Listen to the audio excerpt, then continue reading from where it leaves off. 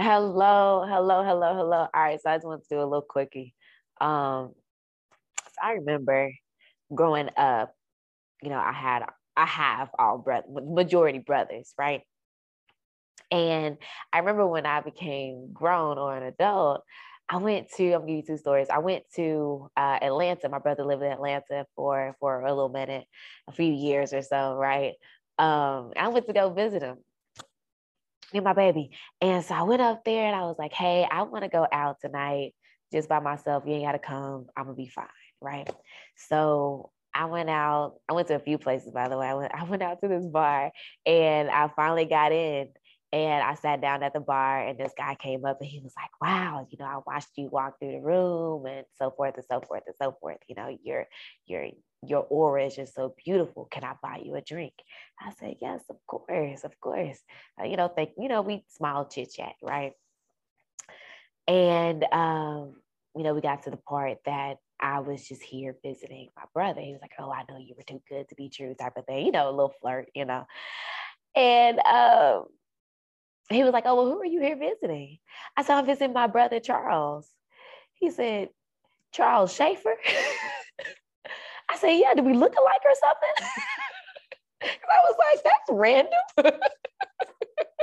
I was like, that's so random. You would know exactly who my brother is. Do we look alike to you?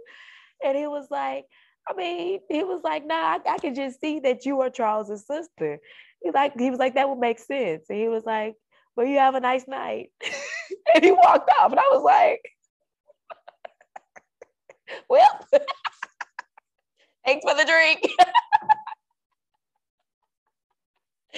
And it made me laugh. It just made my day because I was like, my brother still has that demeanor over me where men are like, no, either I'm gonna come correct or I'm not gonna come at all, right? And I'm like, I love that. I love being a younger girl. I love that. I love to be a younger sister.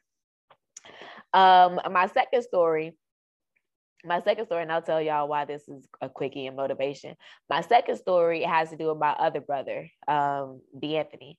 So I have two brothers that are close to me in age, that are both older than me. And they both took two different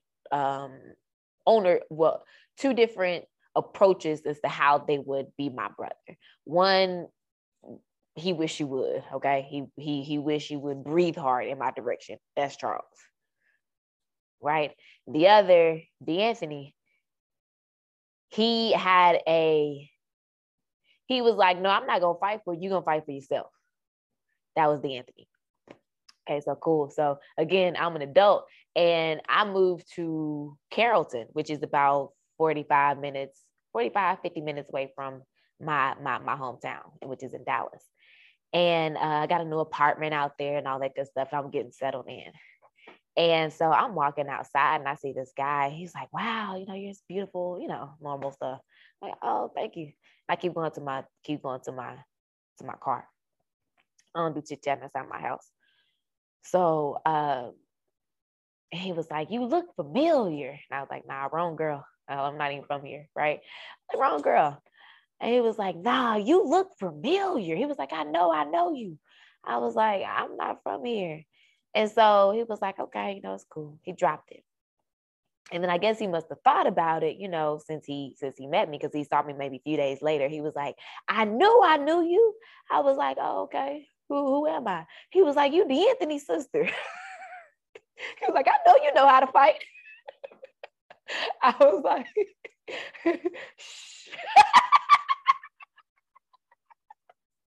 He was like, yeah, man. He was like, D'Anthony get mad respect, right?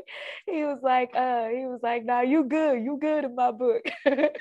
And I loved it. And here's the quickie that I wanted to bring to you. Sometimes people know more about you than you even have to tell, right? Just by your aura. Where the problem comes in is when they know about you, they know more about you than you know more about you. Right? If a person knows that every time you walk in the room, you bring favor, you bring joy, you bring peace. But in your head, you keep going over what you did, the mistakes you made, and the shame and the guilt and the fear. Right? Because at the end of the day, God says, I am that I am. Right? And when he sent his son Jesus, his son says, I'm here to free you, not to condemn you. I came here to die for a friend. For a friend. I didn't come here to die for the star football player, right? Or I came to die for you in your unsurety, right? In the fact that you are going to fail. But the biggest misnomer is when we fail, we think, oh, I am a failure. No. Right? Because like everything that God put inside you, that never goes away. Right? And if I can have that type of coverage in an earthly being, you have to know you have that type of coverage in a heavenly being, right? I think one of my favorite lines by Tupac is, I'm not a killer, but don't push me. I'm not a killer. I'm not a killer. I'm not, right? But don't push me. You know what I mean? Because it's like at the end of the day, when God said, go forth and multiply, like multiply more peace, multiply more joy, multiply more love, multiply more, you can do it, multiply that. A lot of times people will try to come at you like, you can't do that. I'm sorry, sir. I'm sorry, ma'am.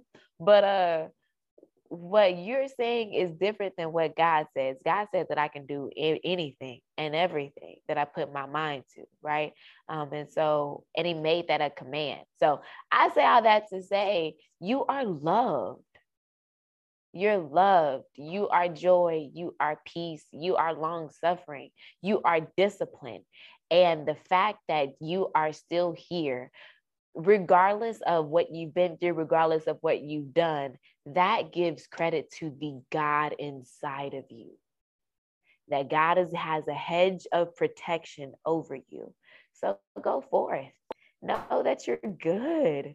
Know that anything that come to you can't kill you. It can't. It won't. Never will. It may hurt a little bit. Ow. Right? What happened hurt a little bit, but it will never kill you. So I just want to give y'all a little quickie on this Wednesday. All right. Hope y'all have a great day. Later.